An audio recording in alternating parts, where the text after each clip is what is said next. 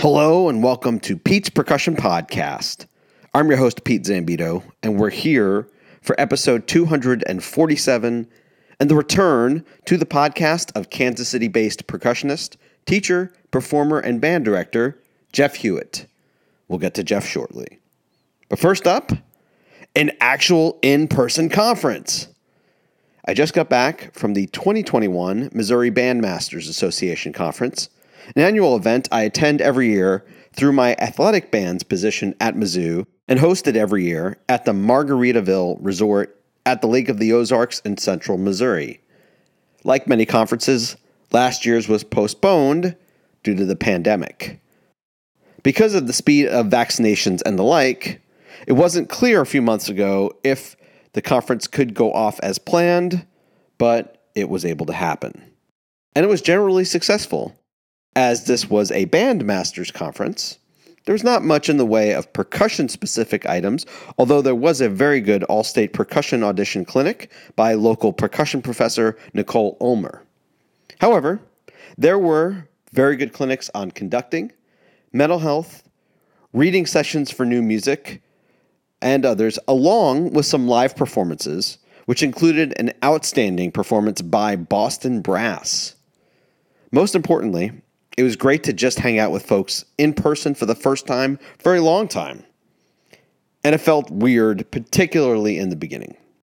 And with the June weather actually being decent, I, along with a couple of parents and about 20 5 to 10-year-olds, availed myself to the pool water slide. And I have no shame, none at all. It was awesome. All right, let's get to Jeff Hewitt. So Jeff and I go back about 10 years or so to his days as a percussion grad student at Mizzou. And during my time when I was teaching at Lincoln University in Jeff City, Missouri, and was still pretty connected to things at Mizzou. Jeff went on to Arizona for his DMA, then came back to the Kansas City area afterwards to begin his career. Jeff was on my podcast all the way back in November 2016 on episode 15. That was a long time ago. Not just in regular terms, but both to the podcast and to our careers. Jeff was on so long ago, I hadn't even come up with the random ask question segment. So even for that reason alone, it was good to have him back on. But the other reason to check back in with Jeff is that he went through a lot over the past 5 years. He'll explain it. But the major change is that he ended up taking a full-time job as an assistant band director and percussion instructor in the Kansas City, Missouri area. And he did so in pandemic times. So boy, there is a lot to talk about there. And it's also just great to catch up with him anyway. So here we go. We recorded this interview over Zoom on June 15th, 2021, and it begins right now.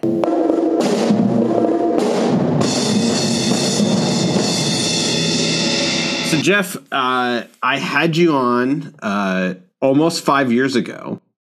Let's just kind of trace what's been going on with you since then. That was kind of it's been a pretty active turnover for you. It was for a few years, if I remember correctly, and it's stabilized. That's correct. Yeah. For you professionally. So, give us a rundown of what's been going on since then. Sure. So, when we spoke. Well, obviously, I've spoken to you quite a bit in the last 5 years, but when I was on the podcast last, back in, we determined it was November of 2016. Yeah. I had recently moved back to Kansas City, where I'm originally from. I had been living in Tucson for 5 years, where I did my DMA at the University of Arizona, and I taught out there for a while and did work with the World Percussion Group. So that I was kind of transitioning into some other teaching positions, and the World Percussion Group tour had ended, and I think we had just played at PASIC right around the time that we did the podcast. Actually, I think we had just played at PASIC, and that was over because the tour in America there was no plan to do that in the immediate future.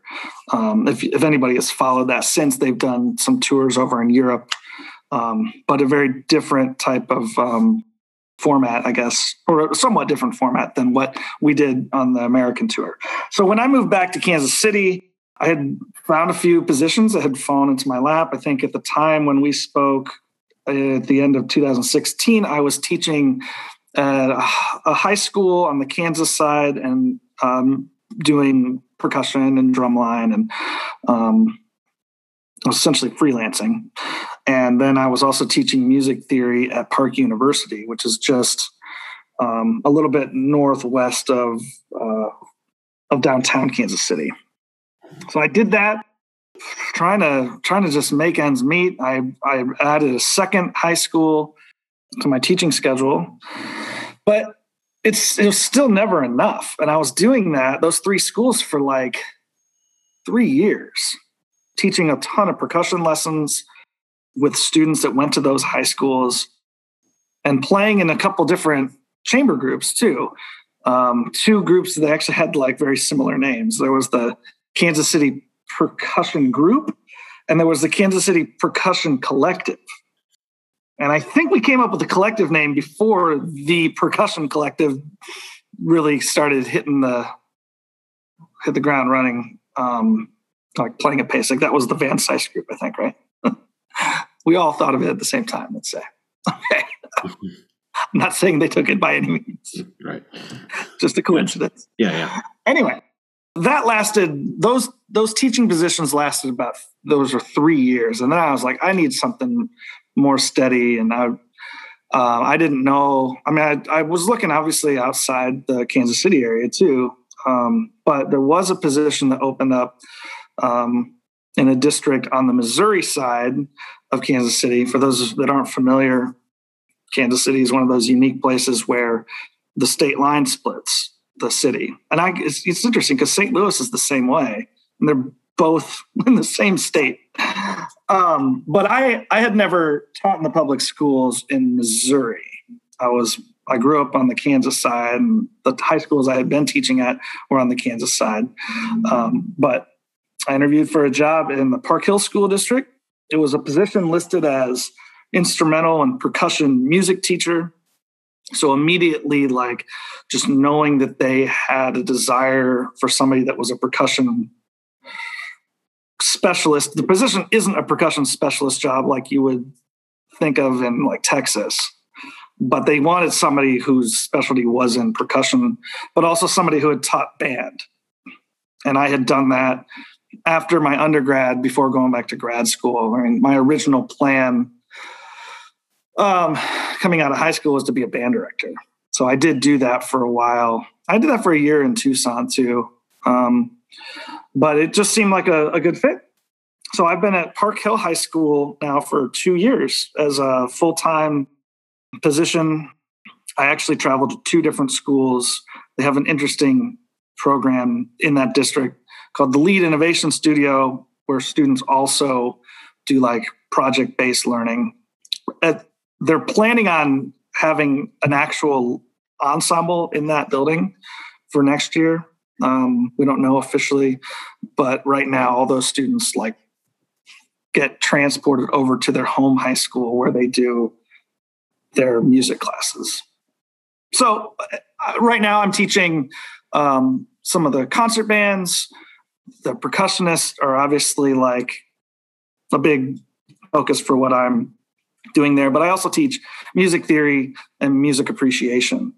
So all those things are offered. So it's quite a variety of music classes, mixture of ensembles and classroom classes too. So that's kind of where I am in regards to like what my main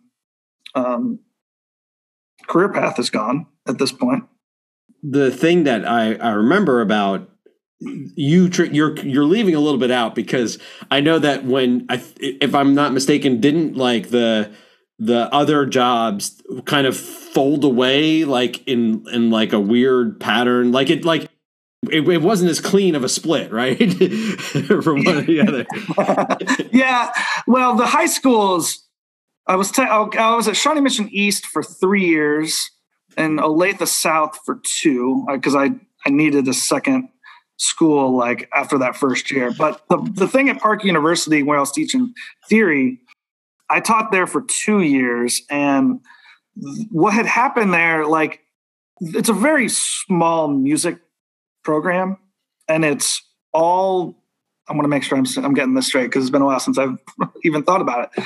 But it's all piano and strings. Okay, so there is no winds and percussion there, and it's very much like conservatory style, even though it's not technically a conservatory. And what had happened was the applied faculty, when they were accepting students, the majority of the students that they would accept were grad students who were not required to take your basic like 4 semesters of music theory. So there weren't enough students to actually be enrolled in my class to make it like even like to get full-time adjunct compensation for like that, for that class. So it just, it was a good split. But it just didn't make sense for me to be traveling that far to not even get paid like the amount that, because there just weren't enough students to be taking the class. So they had to restructure like who was teaching it, like from the applied faculty, which was a bummer because I wanted to hold on to a college gig at the time, as I was still like pursuing that path as well. But it was I loved teaching there. It was a great opportunity. The students were amazing. There was one student who had just got the silver medal at the Van Cliburn piano competition while I was there. So like there was a lot of excitement, and there still is, like, surrounding that program, especially for piano students and string students. So yeah. Wow, that's awesome. Yeah. I mean, was it nice that you could actually that position at Park Hill was full time? You didn't have to like search out other stuff to like actually be able to live. Yes, I mean it's nice to have, how much you're going to be able to cover rent the next month for sure, and having benefits. There are good benefits, and I mean there's ups and downs to that, of course. Like when I was freelancing, I had a whole lot more time where I could be practicing my craft and rehearsing with these quartets that I had been playing with.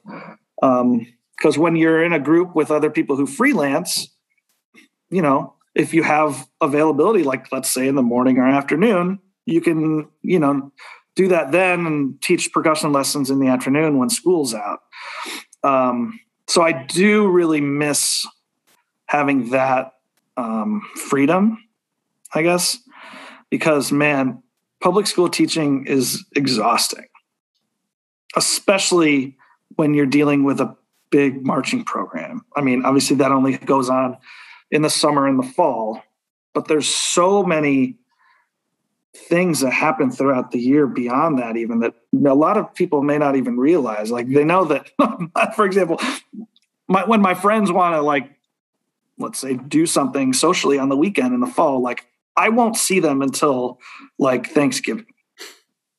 But then a lot of times we think, oh, well, once marching band's over, we'll have more time. But then there's so many other things that we do with solo and ensemble festivals, state large group, district and state band auditions. All those things happen on the weekends, that our students are all involved in. So they're really important activities. But like from a performing standpoint, personally, it has really taken a toll on like what I have been able to do as a performer, I guess, and I think most band directors will tell you that they all really miss playing, got to make ends meet too. And I love the gig, it's, I hadn't had that many commitments in quite some time, so it definitely, it's been an interesting transition. And the 2 years that I've been now teaching at Park Hill, they have been the weirdest years ever. I haven't had a normal year there yet, and I'm sure we'll probably talk about COVID, maybe perhaps throughout this interview. When things shut down 2 Marches ago, we still hadn't done like a lot of the big festivals that you do in the spring. And even this year, when things started to kind of transition to normal again, somewhat normal, they were still like all virtual events. So that I still haven't had like a full year of experiencing like how a typical like Kansas City Metro on the Missouri side school will experience things. Kind of the experience that ended up happening, for you this past, I mean, we can talk about the spring, but like, you trying to figure out what a normal, I guess you had one normal marching year, and then you had whatever you had last a year ago. And I want to try to keep this related to percussion as much as I can. Sure. Even though like a lot of my position has actually become very heavy in the band side of things, even though I'm also like considered the director of percussion. 2 springs ago in 2020, everybody was just trying to figure out how to keep school going from home, because we were home for those last 2 months of school. From trying to figure out what I'm going to have, let's say my percussionist do from home, luckily we were getting ready for like marching band auditions, let's say. So at least I could provide them a lot of material that they could work on, and they would submit like videos of themselves playing, and I could critique them. And I would have my wind players do playing tests too, because I was also in charge of like a 60-piece concert band. And after the first week of teaching from home, like I realized I'll make myself go crazy if I have to watch like 65-minute playing tests every other day. We started doing that, but then it was just like, it took a toll fast, So that became more of like an every other week kind of thing. And then just kind of coming up with fun activities that kept them engaged, and a lot of surveys about like the next year and things that we would have had to do anyway. But it was crazy to like try to come up with assignments for a performance-based class. Music theory, music appreciation was kind of, they were already in a routine. They'd been in a routine for a long time. So that wasn't quite as hard. Music theory did have its challenges, because it's nice to be able to like draw stuff on a board. It's like a math class in a way, so that there were challenges there. But for like a music history, music appreciation, it wasn't as challenging as like teaching musicians how to play their instruments. So anyway, last summer, we gradually started being allowed into the school again. Of course, like having masks on even when we were outside. I mean, that's just a new thing where we can actually kind of be free of that at some places. But like we would have drumline rehearsals at school starting like in July. I think June was still off limits. And like the students weren't actually allowed to come inside the school, but they could rehearse outside. So we would have morning rehearsals occasionally for getting ready for the marching season, because we had planned like we were going to still try to do a marching show. And which is kind of crazy to think back on, because COVID had only really been around for a few months, but we were determined to do it somehow. And so I remember like those mornings that we would rehearse, like me and a few of the drumline staff, we would schlep all of the gear outside, and we'd have to like wipe down everything after we moved it. And then like, obviously there was like, the kids had to have their own sticks that they weren't going to ever share with anyone. And then when they were done, we would wipe everything down again, because we just didn't really know, what could cause big problems. And we didn't want to surround ourselves with that. Ultimately, like the camps went great. I mean, we were outside pretty much the whole time. We did like mornings and evenings so that The afternoons weren't too. I mean, the afternoons were here in Kansas City in July and August are so hot, so that worked out well. And we had like the guy who designed our show designed it where it was 6 feet spacing. All the winds had their instrument masks and their face coverings of special bell covers. So it was actually a really successful marching season, believe it or not. We actually got to put on a show. Whereas I think a lot of the schools, at least in this area, either didn't even have in-person class or they were just like essentially standing in place and playing. So we actually did do a show with like 60 sets still, which was a lot less than what we normally would, but it was pretty amazing. And gosh, I remember the first time that we actually like performed and the kids were just so excited. And most of our performances were Thursday night rehearsals. So our parents would come in at the end of our rehearsal and we would perform our show each week that there was a home game. Because the only home game we actually played at was at the homecoming game. Because I think only students were allowed to go to that game. And competition-wise, most of the competitions were virtual. But we did have it was like a Northland KC festival where instead of us traveling to one school, the judges actually traveled to each school, which I think is really thinking outside the box. I mean, I think there was only maybe, I don't even know if it was even half a dozen schools, but it was at least our students had the opportunity to feel like they were being critiqued because the judges were there on the field or up in the box and they got to get a little clinic after their performance. And in my district, we have 2 high schools. So it was also nice for each program to see each other's show for the first and only time, really. But to cheer each other on and have some sense of normalcy, during what's sometimes like their favorite part of the year, with marching band. They can actually do a show in front of people and get feedback and like applause and that's pretty awesome. I mean, you're pretty lucky that that actually happened for you all. We're very lucky. And I got to credit like the head band director too for like really thinking of ways to make it work and but still keeping it safe. And it was, looking back on it, it's really impressive. Even like the things that happened this past spring, which, if you want to hear about that too, I can tell you all about it. Once marching season was over, things started to get weird because we had to then come inside. It's getting colder.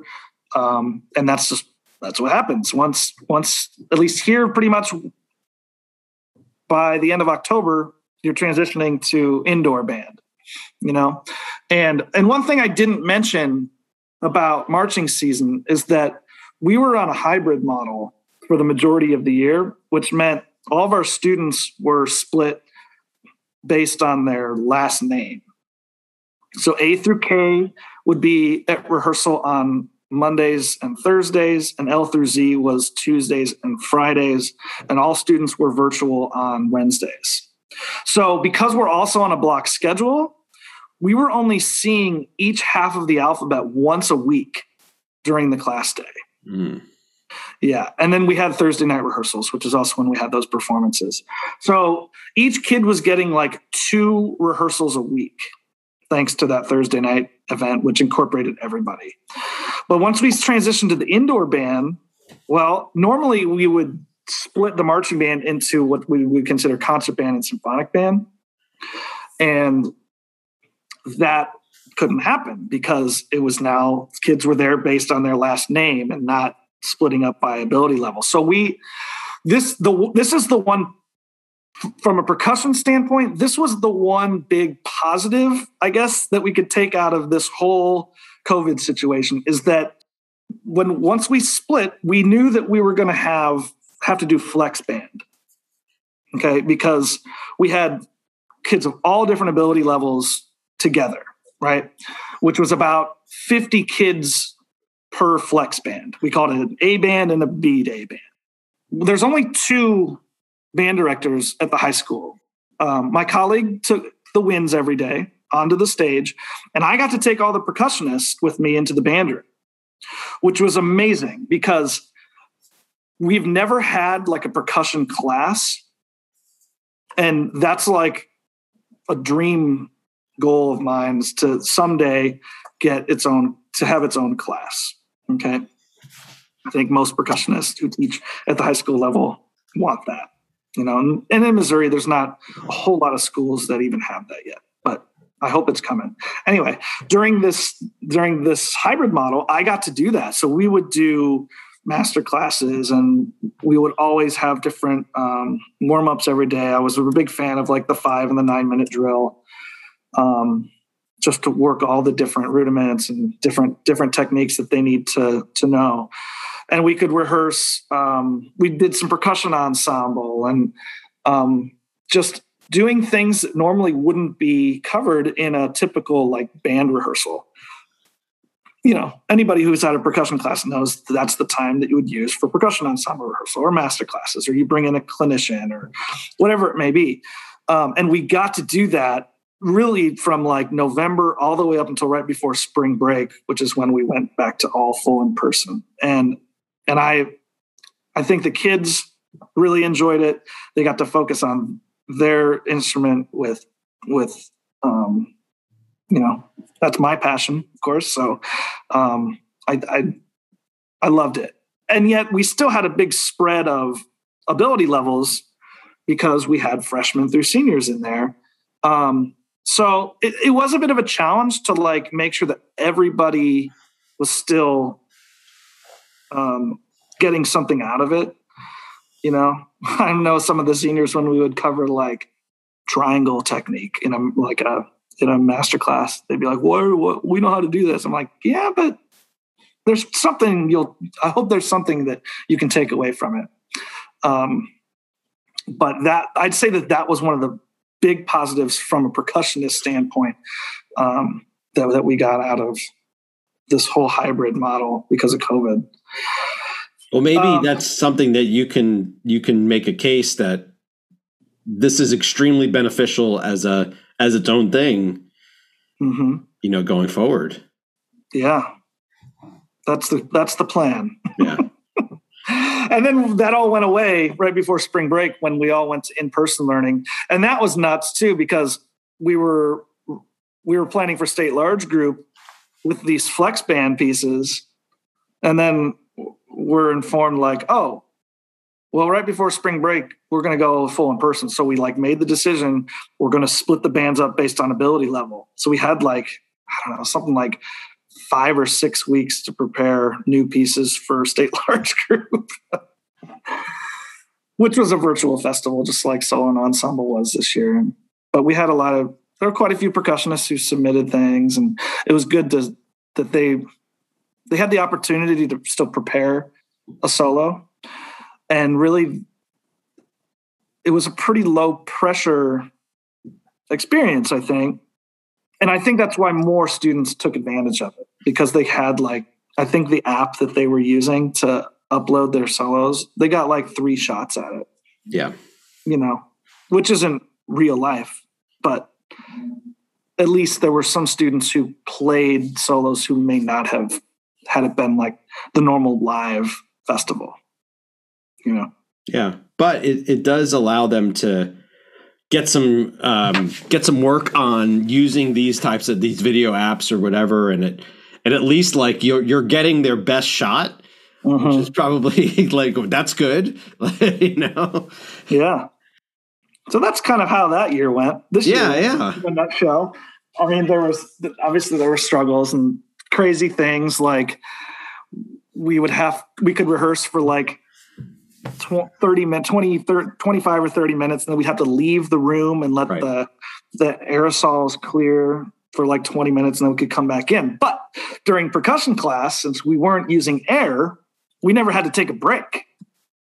As long as everybody was wearing their mask and staying 6 feet apart, we never actually had to break during the master classes or those percussion rehearsals.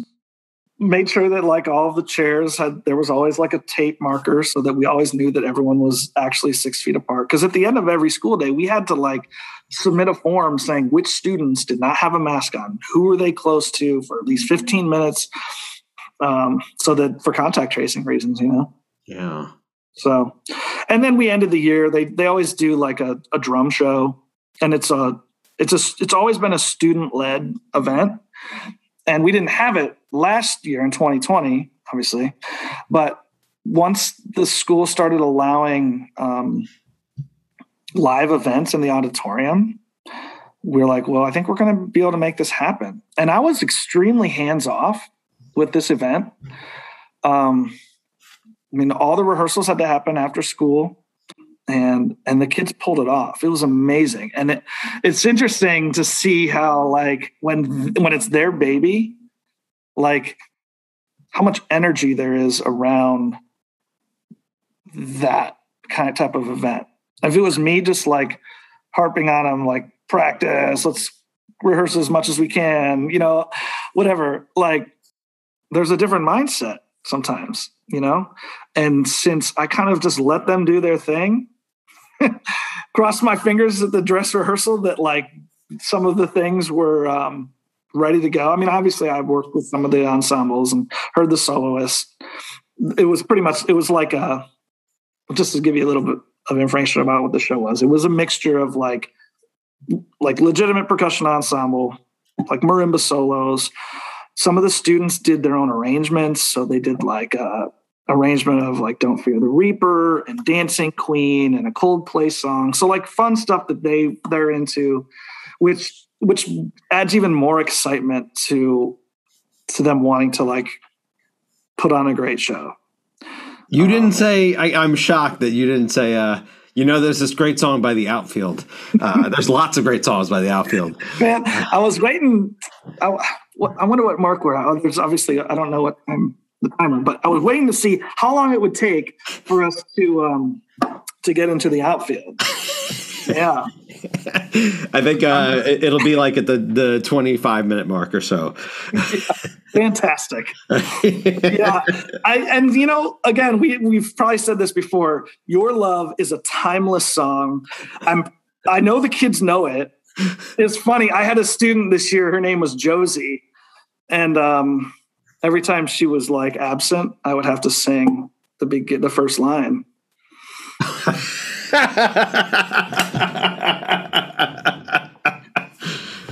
Yeah. Did you record it for her so that she could she would know that she was missed by the rest of the group? Yes, absolutely. So she knew the song, obviously. The rest of the kids, well, some of them hadn't heard it, but then we watched the video and they're like, oh yeah.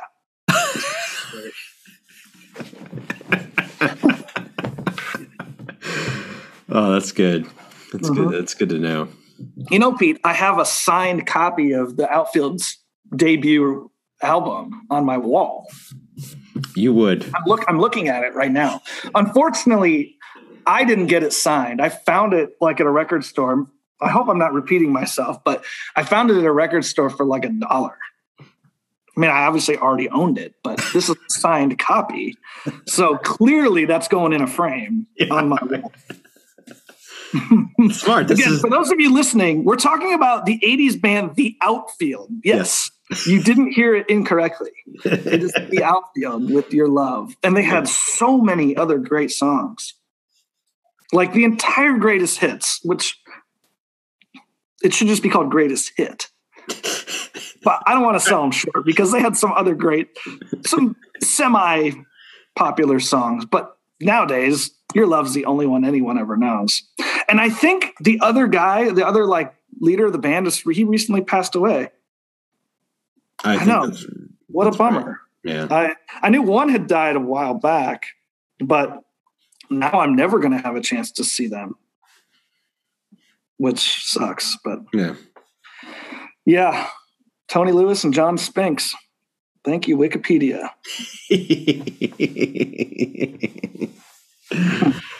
Nice. Once you decided to take this position at Park Hill, from all of the kind of the trying to figure out like what your career is going to be because you were looking for all the, the college job kind of situation. I understand the not being able to play part, or, just not having time or energy or what have you to try to, keep up, the kind of the skills that you were doing as an artist. But I'm wondering, what do you feel like? Do you feel like you've adjusted to kind of the rhythms of being in working in the high school and the band scene? Like, does it feel like it's, you're okay with it, with that, like that being where you're at? Yeah, I think I am okay. I mean, I think I might always have the desire to teach at the college level. I mean, and it's not, I don't think that like that opportunity is gone. No, it's not actually, because there are so many folks, they particularly ones who teach in the, who are in band in college, have high school. They all have to have had high school teaching experience anyway, basically. I mean, that's basically a prerequisite. It's definitely not out of the realm, I guess what I'm right. Who knows when like perhaps adjunct positions may just like fall in your lap. In a city, those are going to be harder to come by. When I was in Central Kansas for my first teaching job, I ended up getting associated with 3 different small colleges in Central Kansas that needed somebody to teach percussion lessons, which ultimately led me to go to grad school and pursue performance degrees so that I would have an opportunity to teach at the college level. But I am really happy with where I'm at. I've always been a city guy. Obviously, like, your job is an extremely important part of your life, but I've learned to like also have balance with that, and being able to like live downtown in a cool city has also like really helped with my like quality of life too, for what I want, you know? Yeah, I'm happy with teaching at the secondary level, and I get to still teach music theory, another subject that I love. I may not have a degree or anything in music theory, but I've learned to like, I think, get pretty good at teaching it, because now I've taught college and high school levels, and I still have that opportunity too. But, it's pretty sweet that from the percussion standpoint at this particular school, since it's a pretty big school in our city, we may have like 30 percussionists in the program, And of course, like, they're not all going to be like diehard, like that's all I do. We have so many percussionists who do so many different things, and that's great. That's what you're supposed to do in high school. Yeah. But yet there are still always going to be seniors who are graduating who are still planning on either studying music in college or just going out and maybe playing in their college drumline or participating in like the 3rd concert band, or maybe getting involved with the percussion ensemble at their university. And that's really cool. From a high school teacher standpoint, that should always be like part of their philosophy of just getting your students to like keep music in their life in some way. So yeah, if a college position opens up in the area, well, if I feel like I can, add that to my plate, which I would love to, like, I would love to have that opportunity again to teach at the college level. Cause I mean, for sure, I definitely miss like working on that rep too, or working, being involved in those higher level pieces, whether it's solo rep or especially percussion ensemble music. I mean, I feel like percussion ensemble is one of my passions within our field. For now, I'm content. Great. Well, and the other cool thing, like you mentioned, is that because this is not something that I think enough people consider, particularly early on, is just that you really have, and I know this because partially because I know that you like getting for you to get to be able to live in Kansas City was a goal. Like, by yourself, like, like have your own place. Yeah. But that you really pushed to have quality of life as a major factor. Where you lived is like as important, if not more important, it seemed like both being, near the city and in the city. Right. Yeah. I mean, we only have so much time, right? I don't think about that a lot, but it's true. Right. So, I feel lucky to still be able to teach music and focus on percussion and do all those things 15 minutes from living, in a place where I love living, so yeah, I think for sure it's a factor, I mean, early on in my career, when I was just getting started, I didn't have that option. I moved to Central Kansas, and nothing against Central Kansas, but that was quite a culture shock from somebody who had lived in Kansas City for their whole life, but I made it work, and I put in the time, and that's just what we do, right? To get to another position that maybe fits me personally better. I have family here and a lot of friends, and I like the people I work with, and the students are fantastic. For now, I like what I'm doing. If we'll just see where it takes me. All right, here we go. Uh-oh. Time for the random ask questions, Jeff. Okay. You were on the show too early before I had even had the segment. So now we're gonna blow through a lot of these. So awesome. All right. First question, the regular opening question here, which is, what's an issue in percussion education, percussion teaching, percussion performing, one of those that you that most gets under your skin or drives you the most nuts? Good question. I hope I don't offend people with these answers. I hope you do, kind of, actually.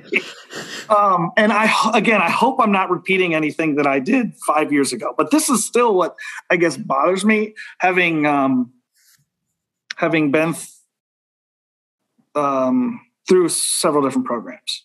Okay, and also teaching at a lot of different programs. I feel like, looking back now, is a drum set needs more focus.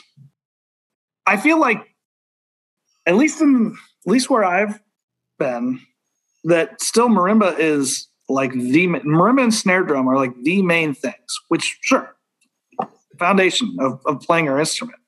Okay.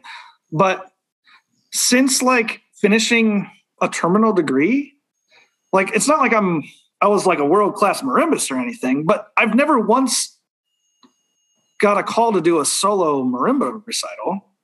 But I've definitely been called in to do drum set gigs, So I would say that, generally speaking, wouldn't you say like at least 75% of percussion gigs are maybe drum set gigs? I mean, if your main goal is to play in a symphony, then you're not going to have to worry about drum set as much. You got a steady gig. But even when you get called in to be a sub with an orchestra, for example, like, that's not going to happen as many times usually as like getting called in to play a gig on drum set. And I feel like, even from the high school level, the only real times that you're going to be focusing on drum set as a high schooler is if you're in jazz band, or if maybe you're in the front ensemble and there's a drum set part, or, So I think that if you're taking percussion lessons at the high school level, you're probably focusing on drum set, which is great.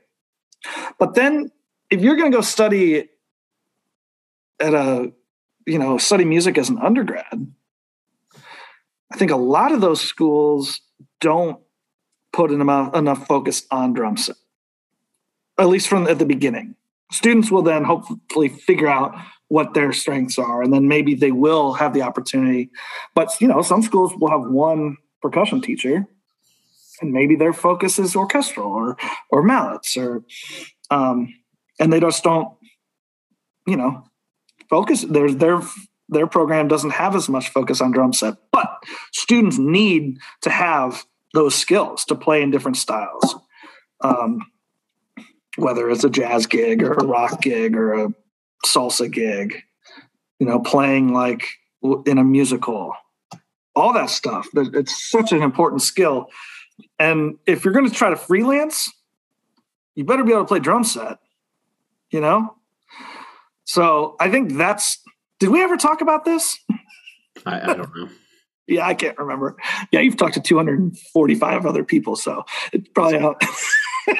But I guess that's my answer. That's I guess a big frustration. And probably looking back on it as well, like I should have probably even, had I known, I should have shown me more desire to do that. Because I'm sure that all of my teachers had some great things to teach about that, but I don't think I at the time was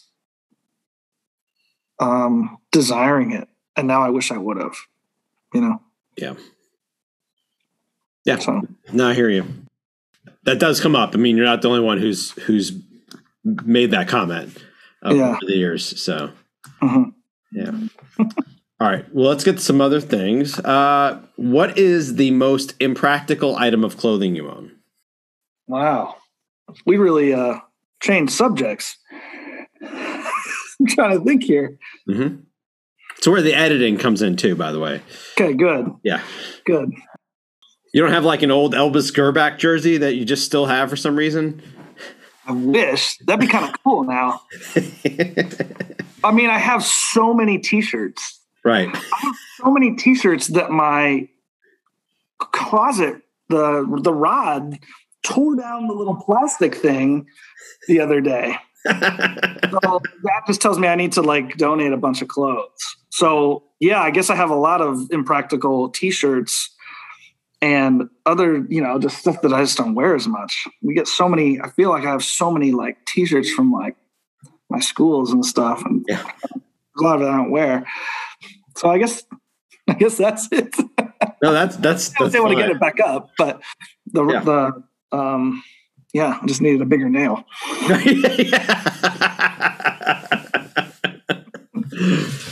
You just need to figure out some more space to put more T-shirts. That's all. Yeah. I was trying to think of what kind of accessories I own. And I always, I'm not wearing a hat now, but I usually am wearing a hat, whether it's a baseball hat or a stocking cap, depending on the season. And I don't think that's why I'm bald.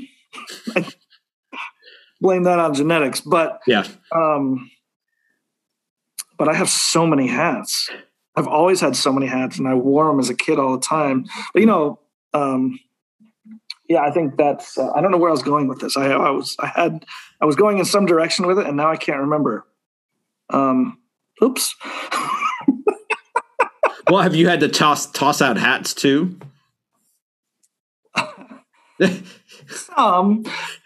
For those of you who have met me or know me, know that I a lot of times wear the FM hat. Yeah. I hope you recall that. And I think I'm on it's so for those of you who don't know what that means, it's just an embroidered F and an M. And that was my baseball team sponsor in elementary school and middle school. It was this pump corporation that my friend's dad worked at called Fairbanks Morse. And my dad was the manager of the team. So I had his hat as an extra originally, and then we had an extra one too. So I just kept wearing it in high school. We named one of my first rock bands, the Flying Monkeys, because I wanted to keep wearing the hat. But then we realized there was a connection with the Wizard of Oz in Kansas. So that was kind of cool. But then those had those adjustable plastic straps in the back. Yeah. And those would after 2 years, they would tear off and they wouldn't work as well. So I would tape it and it wasn't good. So anyway, I went to a store that made jerseys and stuff. And now I have custom hats of the FM that are fitted and what. So I have 7, I think. I think I have 7 FM hats. And I think I'm on my last one. So I need to get another one made. But it's crazy. I don't travel overseas much, but I think I've traveled overseas maybe 3 or 4 times. Once I ran into a friend from elementary school in the Paris subway because she saw my hat, because I wore it in high school all the time. And then I ran into a guy I went to high school with in the Tokyo airport because he was like in aviation and was living in Hong Kong, and he recognized the hat. It's insane. So I'm going to New York next week, New York City, and I'm wondering, hopefully I'll run into someone. Oh, and I ran into a guy on the streets of Chicago who was on my baseball team. And he came up to me wondering how to get to Soldier Field. And then he's like, hey, excuse me, do you know how to get to Hewitt? Is that you? It was crazy. So I'm hoping that in New York, maybe somebody will recognize the hat. They won't recognize me because I have a beard, maybe, if they knew me as a kid, but they'll recognize the hat. Nice. So that was the opposite answer to your question. Those are good. No, those are good. Nice. Yeah. All right. Has anyone ever nailed an impression of you? And if so, how'd they do it? Yeah. I think in recent times, in the last 10 years, a lot of people will do an impression of me doing an impression of Michael Bolton. Sure. Right. So I guess technically that's not an impression of me, but so much of that, what do we call my obsession with Michael Bolton? Like what do they call that when they ask, like, what is your, not deepest secret? Oh, guilty pleasure. Guilty pleasure. Guilty pleasure. So I would say Michael Bolton is my guilty pleasure.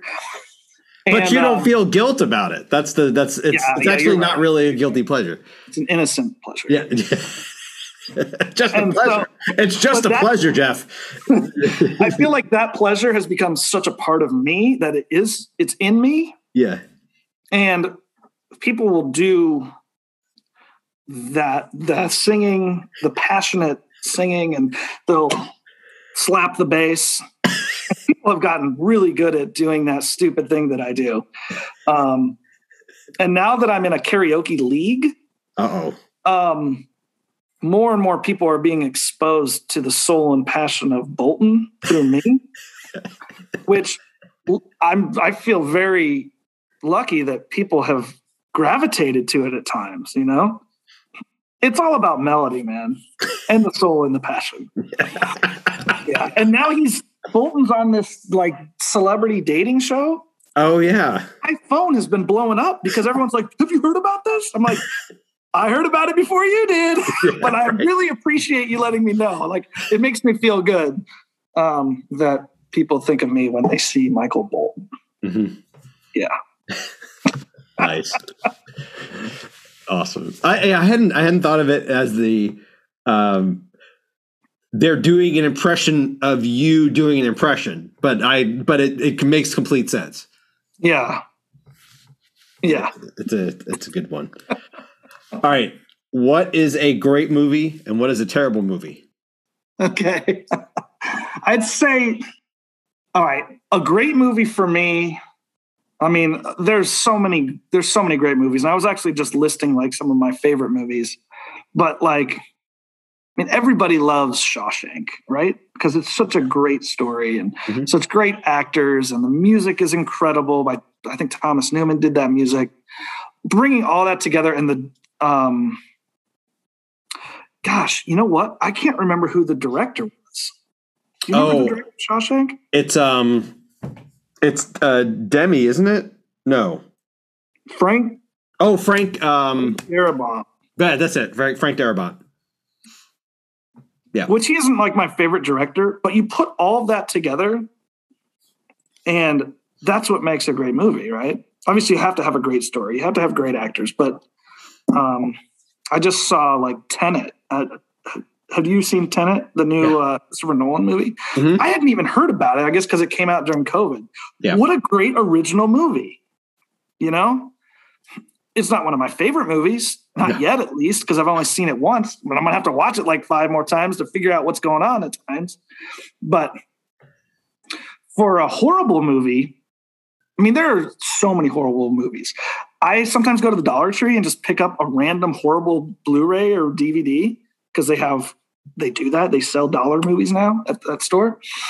And but I think if I'm going to call out a horrible movie, it's got to be so horrible that I love it and that I want to show it to other people. Okay. So for me, that horrible movie is a movie called Tusk. Have you ever heard of Tusk? I think so. Okay, so this is a Kevin Smith movie. Okay. And it started because of one of his episodes on his podcast called Smodcast. And it's about this guy. I don't want to give anything away because if you're listening, you're going to want to see this. It's about a guy who gets essentially kidnapped and by this old man and gets turned into a walrus. Okay. And this whole storyline came about during his podcast. And I think Kevin Smith just wanted to see how far he could go and actually get a movie like greenlit to like be made. It's ridiculous. It's actually really well done, but holy moly. Like, it's not like I want to watch it for my own pleasure because it's a horrible movie, but you want to see everyone else's reaction. So I've probably watched that movie more than some of my favorite movies because it's so much fun to watch the people that you're watching it with because it's so horrible. Nice. Yeah. Awesome. What is a favorite book? I tend to go towards books that are biographical, I guess, more than fiction. Pete, I've got a bookshelf, and unfortunately, a lot of those books have never been read. I'm walking over to it right now, and I'm not going to say Michael Bolton's autobiography. Okay, because that would be too easy. That's right. It would be way too easy. I guess, I don't want to go with a biography though, because that's too, I think maybe Shoeless Joe. That's a fictional story. That's that's what Field of Dreams is based on. The book is different than the movie. Obviously, I got interest in the book because of the movie first, because it's one of my favorite movies. But I think because I'm such a big baseball fan, and Kinsella was the author's name, but it's also the character's name in the movie. I think that was his name in the book too. Can't quite remember. It's been a while. But he's written a lot of baseball, or a lot of stories based around baseball. And so I think Shoeless Joe is maybe one of my, just offhand, that's probably one of my favorite books. Yeah. Cool. Yeah. Nice. All right. Well, we're on sports now. So I'm going to ask you, since I know your fandom anyway, I'll ask it this way. Tell me your experience of watching the Chiefs win the Super Bowl. Okay. So this was the 2019 season. Right. So this is 2020. This is probably one of the last public events you attended before pandemic. Yeah. So specifically to the Super Bowl? Yeah. Yeah. Yeah. All right. So leading up to that game, obviously there was 2 weeks prior to their last game. So this was the first time that I had ever experienced living somewhere where you have a team in the Super Bowl. Definitely a very different vibe than like a team in the World Series, which I wasn't living in Kansas City when the Royals were in the World Series in 14 and 15. I did get experience a little bit of that, but the Super Bowl was definitely a different vibe. I'll be honest, I think I would prefer my team to be in the World Series when you have games like every night, whereas the Super Bowl is just one big event, which is incredible because like the whole country, maybe the whole world is watching, So, and living downtown during all that pre-COVID, it was so exciting. Everything was red. There was, pep rallies. We have a big thing called the Power and Light District downtown Kansas City that can fit a ton of people with pep rallies and Tech Nine performed because he's a local rapper, for those of you familiar with him. And but the game itself, like, it was a beautiful day here in Kansas City, and it was like, early February? Yeah. I think it was like, I wasn't even wearing, I had a t-shirt on, which is crazy in February. But a bunch of my friends had rented out like this half of this bar kind of near downtown. And because a good friend of mine, or a college friend of mine, he had just painted like a mural of Kansas City in this bar. So we had access to like renting it out for like 50 people. So like 50 people that you're friends with. I mean, it was like all the spread wings and pizza. And it was just a great way to start off the day before the game started. And for those of you that remember this game, I think it was one of the, I mean, obviously the Chiefs ran it, so I'm going to think it's like one of the better Super Bowls. But I mean, we were down by 3 scores? No, you were down 10, but like it was like 9 minutes left in the game, and Mahomes had just thrown an interception. Like it looked like it was over. Like you were worried it was done.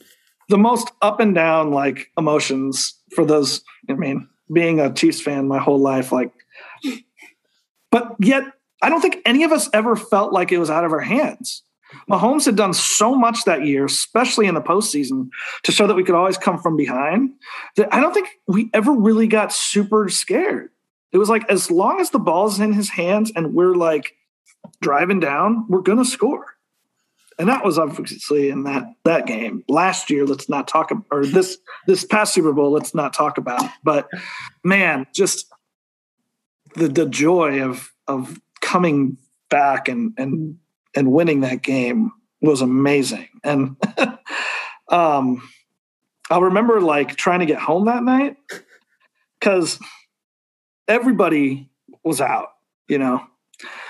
And I think the game probably ended around, I don't know, 10 or 11. That doesn't matter. But the Uber drivers were nowhere to be found. So I just started walking.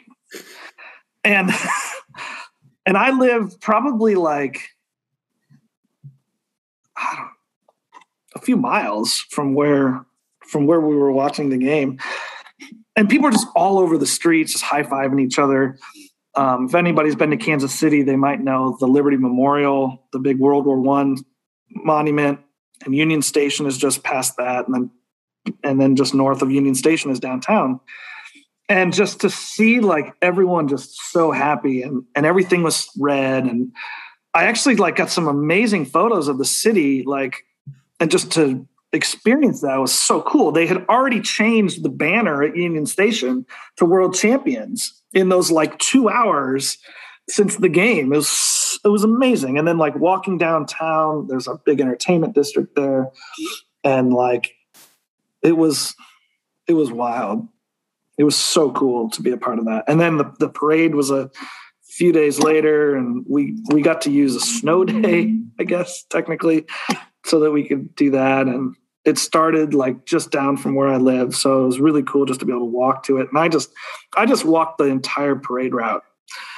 It was so cold that day, but it didn't matter. Ultimately ending it at the Union Station where I'd been a few nights before.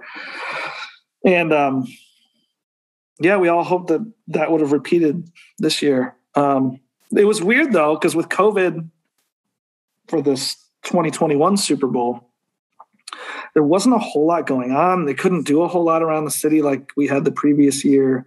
So it just didn't quite feel the same. We had just been there. So we kind of starting to – I don't want to say we know what it feels like to be a Patriots fan, but it was like – I don't know. I don't know if that had anything to do with the way the Chiefs played. I don't think so. But who knows? Like, I think the problem was that you had no offensive linemen. And it turns out that they are very, very important to a functioning offense. Yeah, absolutely. They picked up a lot of guys that are – I mean, it's pretty much a new line, I think, for this next year. But there are like a lot of veterans, so we do have to get young again soon. But A lot of big hopes for this upcoming season again. I mean, as long as you got number 15 back there. Yeah. God, there's so much magic. Yeah. It's crazy. Yeah. This is going to only be his what? Fifth? Is this? Hold on. I'm trying to think how. It'll fourth be season as a starter. Right. That's it. Because in this 2018 season, I mean, we were that close to getting into the Super Bowl that year. Yeah. Against when we had the Patriots here in the AFC Championship. Yeah. And what was that guy's name who jumped off sides at the end? D Ford. D Ford, yeah. Man, the things I could say about him. At least I think he was on the 49ers the following year. So at least I think we beat him in the Super Bowl. Yeah. But man, that could have been 3 Super Bowls in a row. I know. Yeah. Kansas City has been very lucky with sports. Royals in the World Series twice, Chiefs in the Super Bowl twice. Sporting KC, the soccer team, has won a lot in the last decade. Yeah. And now we have a women's soccer team that I hear could be good. So yeah, it's awesome. Very lucky for this little, people think of a little flyover. Right. Midwestern town. Yeah. What's something pop culture-y, and the more obscure the better, that if you meet someone and they say, I like this, whatever this is, and you're like, we're good. I already know we're good. What's that for you? Oh, there's so many things. I'm like a pop culture junkie, whether it's movies or music or, I mean, obviously so much is music, but I think, gosh, I'm trying to put it like to come up with a story. Like if I'm running into somebody in a city I've never been into, it's a good question, Pete. It kind of stumped me again, and I shouldn't be stumped. I'm looking around my apartment to see like what's on my walls that would like really get me going. I mean, I think I'm so into like 90s alternative music. You just start like rattling off song titles of like really obscure bands. Like if you know who Jellyfish is, then we're going to hit it off immediately. They're like one of the greatest bands of the early 90s that obviously at this point, a lot of people know who they are, but they're still not like played that much. Have I played you Jellyfish? Do you know Jellyfish? I just the name. I don't know. I can't know it. Don't know a song.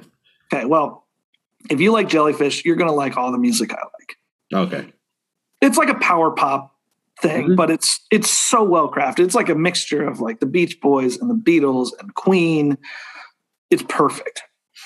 They only put out 2 albums. So I will freak out if you're a Jellyfish fan. We're going to get along. But if I'm in another city and they know of like a local band from who I used to go see here in Kansas City, because I'm oddly like become like a Kansas City music historian. I don't know how to say that, but I could talk about that for days too. And a lot of that's just because I got to experience a lot of that grungy 90s music of bands in Kansas City that like didn't ever really go mainstream. But if anybody knows like any of those groups, we'll have a lot to talk about. Like name one of them.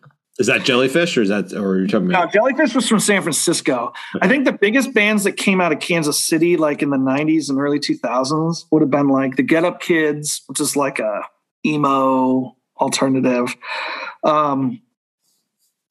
PAW, P-A-W was one. They were considered like the next Nirvana. Because Lawrence was starting to get Lawrence, Kansas, which is only like 45 minutes from Kansas City or so.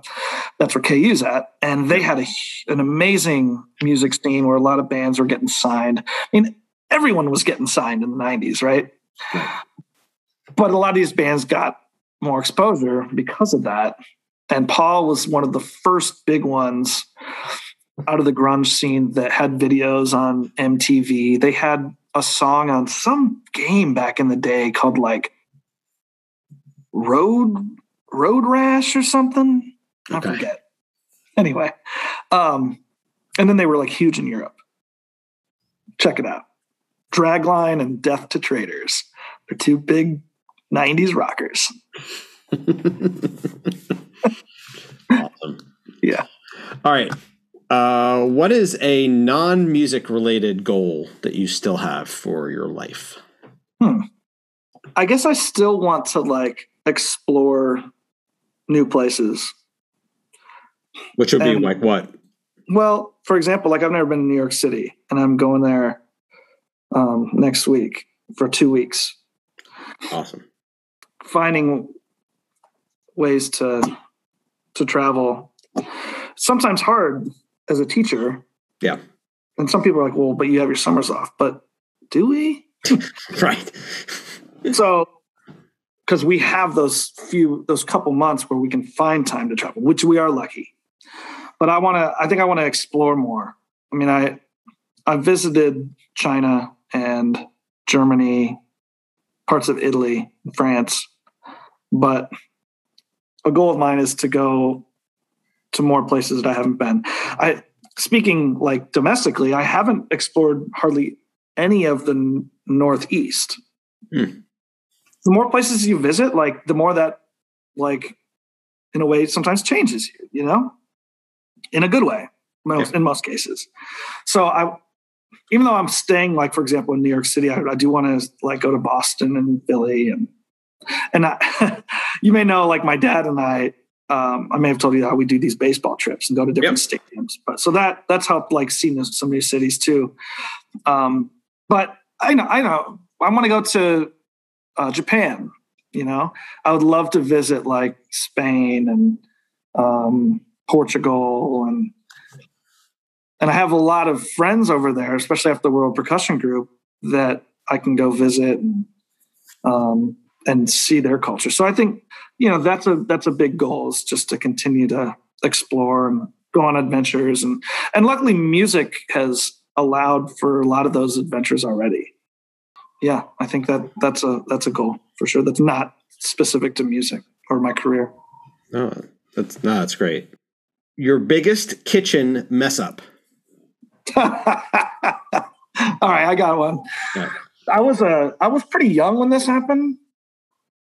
And this isn't a very long story, but I think it's hilarious because when I was probably in elementary school, and I don't know what my parents were making. Maybe it was like Kraft macaroni and cheese in this situation, but they told me to get out they got a pot out, you know, that you would put your macaroni in, and they're like, go ahead and put the water on the stove. So I filled up the pot with water and I literally poured the water on the hot stove. Now that didn't create a huge mess, but it's definitely my most memorable like kitchen mess up at a young age, because I actually did what they told me to do. You weren't wrong. Yeah, no. Like oh man. That's good. I think like. Well, I mean, what was their reaction? We're like, "What are you doing?" Yeah, and then they just started laughing because luckily there was nothing in the pot with the water. Yeah, right. Just just cooled off the stove, I guess. I don't know. I didn't know. I was really young. You were at least, what, 28, 29, something like that? Yeah, I'd moved back in after college. Nice. Okay, here we go. Most bizarre, strangest, or funniest concert performance experience that involves you? There was one time I got like flu symptoms in the middle of a gig. It was like a community orchestra. I was playing timpani. This was in McPherson, Kansas. And I remember having I was at the K-State Texas game the day before, I think, or maybe 2 days before, and we had just beat Texas. So the entire like student body crammed together on the field in like late November. Okay, so I blame getting the flu on that event because we're so thousands of people. And mid-concert, I think we were doing like the Pink Panther theme or something. Yeah. Like we're playing in a church and I'm like up in the back, but I'm like raised kind of above the rest of the orchestra, I think. I couldn't hold it any longer. I had to throw up, which is it was disgusting. Oh my God. And I had to like leave in the middle of the piece, and luckily it was like near the end. And I was like, there better be a bathroom back behind this sanctuary. Thankfully there was, and I made it in time, but I definitely didn't finish the concert.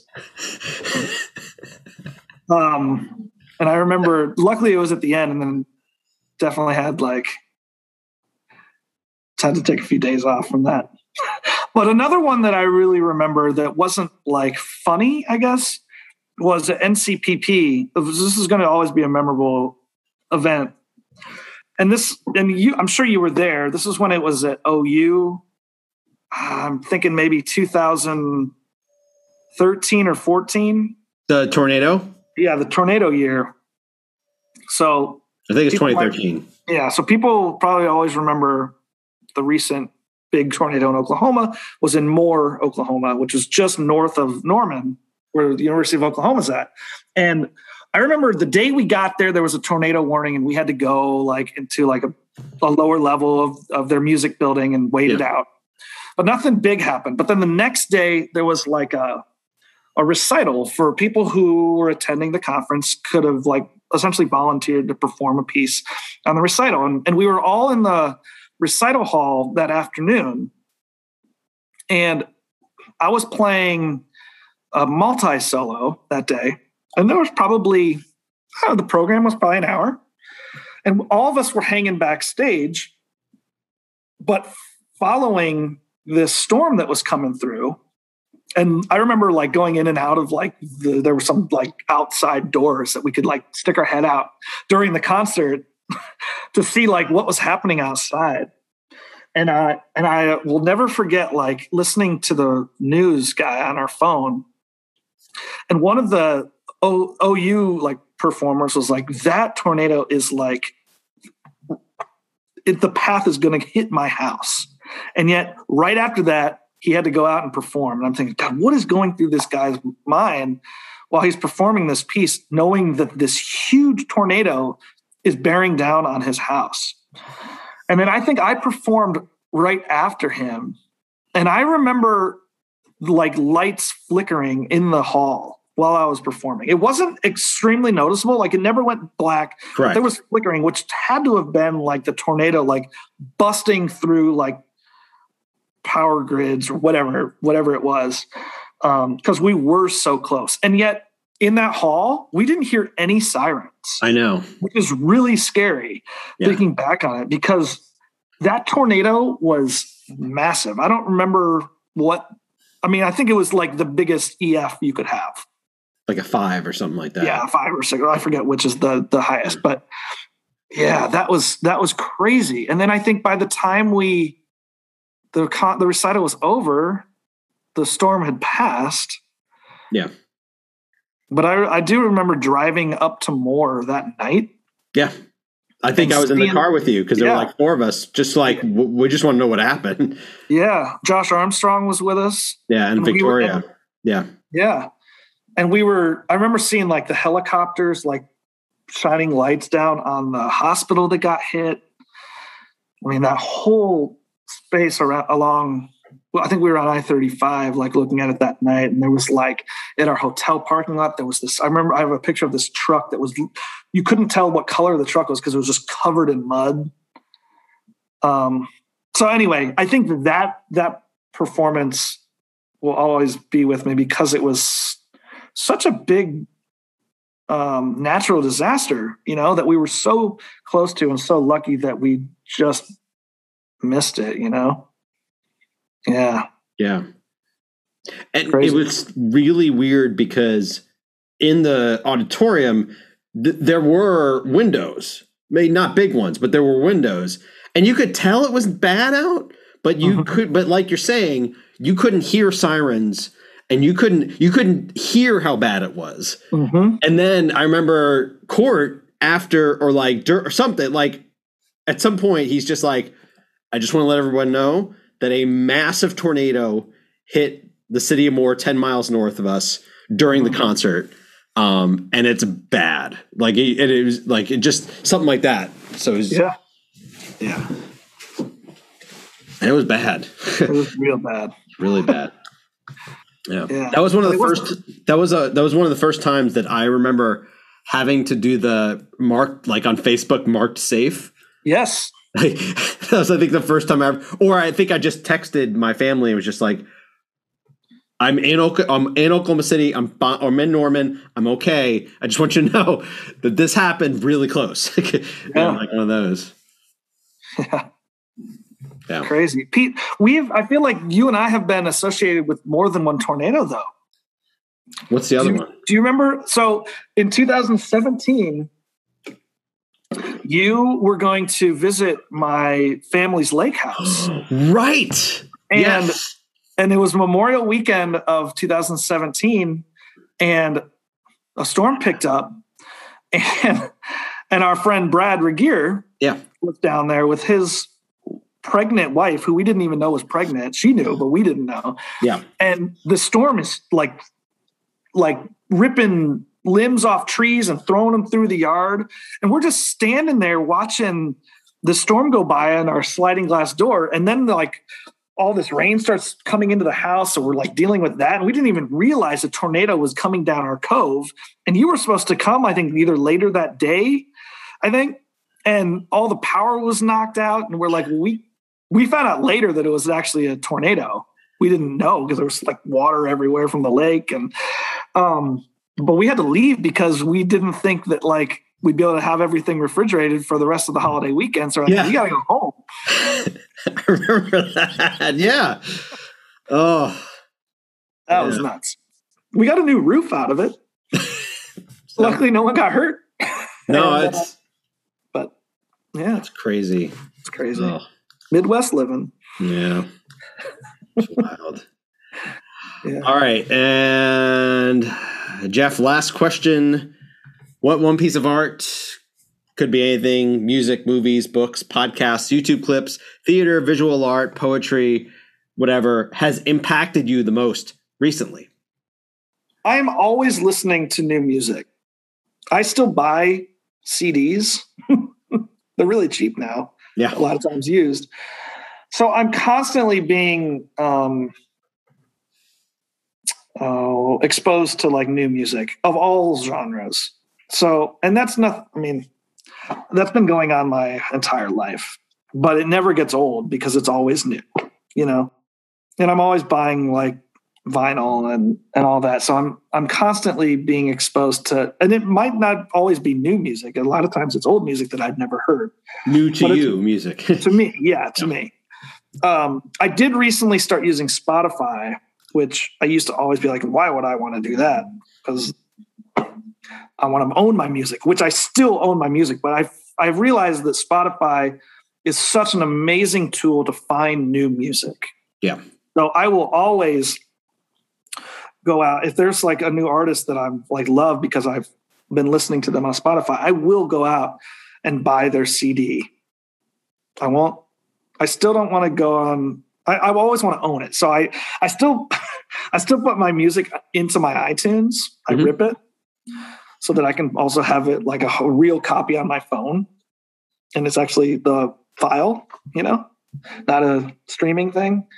But it's still important for me to like support the artist. I mean, of course, that's what we all as musicians have to keep doing that to help our other fellow musicians. So yeah, I think for me, it's always going to be music. I mean, there definitely has been like visual art that has affected me recently. I recently found out about Thomas Hart Benton. Oh yeah. But he's from here, and I visited his house and his studio, which if anyone's ever in Kansas City, it's a great little tour and it's free. It's on like the state national parks or something. And I really like his artwork. It's just so American. Ken Burns actually did a documentary on him, which is kind of cool, really, really cool, because when Ken Burns does a documentary, it's always really good. And all of his so many of his documentaries are so centered around like what looks or what encapsulates America. And I think Thomas Hart Benton's work really did that. And then just the fact that he's a Midwesterner, lived in Kansas City, just has made a deeper connection for me. And the art museum here at the Nelson Atkins has a big section for his art, so you can see the real thing there too. So that's been cool. He's got huge things in the Capitol too. Like that's part of the tour, right? It's to go to see some of the stuff, and it's in Jeff City. Yeah. Mm-hmm. I've actually never been in there, and that's that's like one of his biggest things. It's worth it to do that. Yeah. One of his most famous ones is in New York. I should go.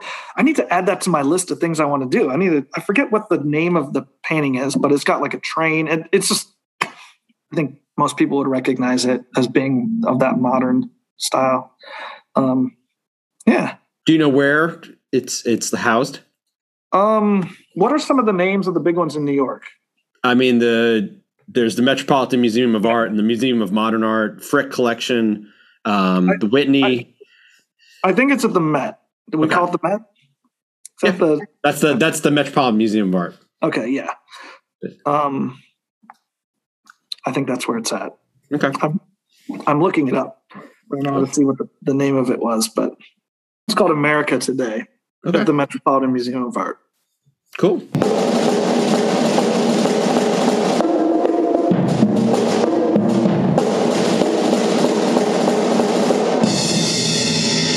Just a complete pleasure chatting with Jeff Hewitt again. I hope things continue to look up for him, as I hope he enjoys his time traveling all over New York City. And we'll catch up in person very soon. This week's rave is sports. Okay, that's somewhat vague, but hear me out. There are so many major sporting events going on right now and throughout the summer that it felt like it was time to tell you about them. So, because of the pandemic, 2 major sports that are typically completely done at this point are still going on. The NBA and NHL playoffs, both of which started their shortened seasons late, had their playoffs start about a month later than usual.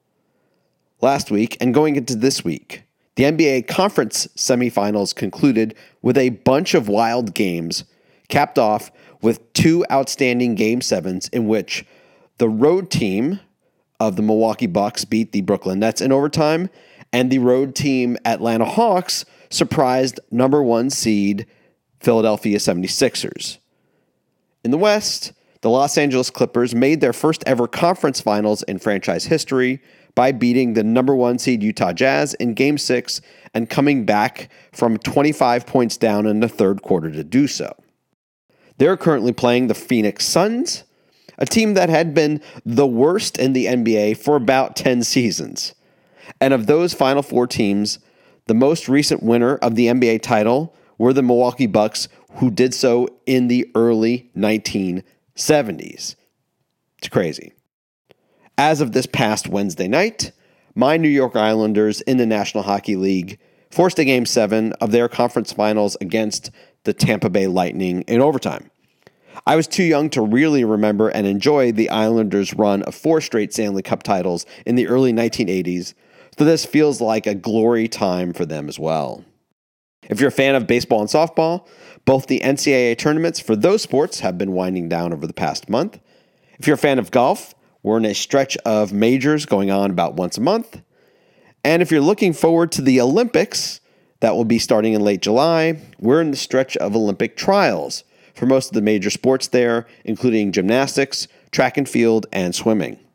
If you're a tennis fan, we're in that French Open Wimbledon stretch, with Wimbledon in the UK about to begin next week. It's hopeful that Serena Williams will finally, soon, get to that elusive 24th major and tie the women's record there.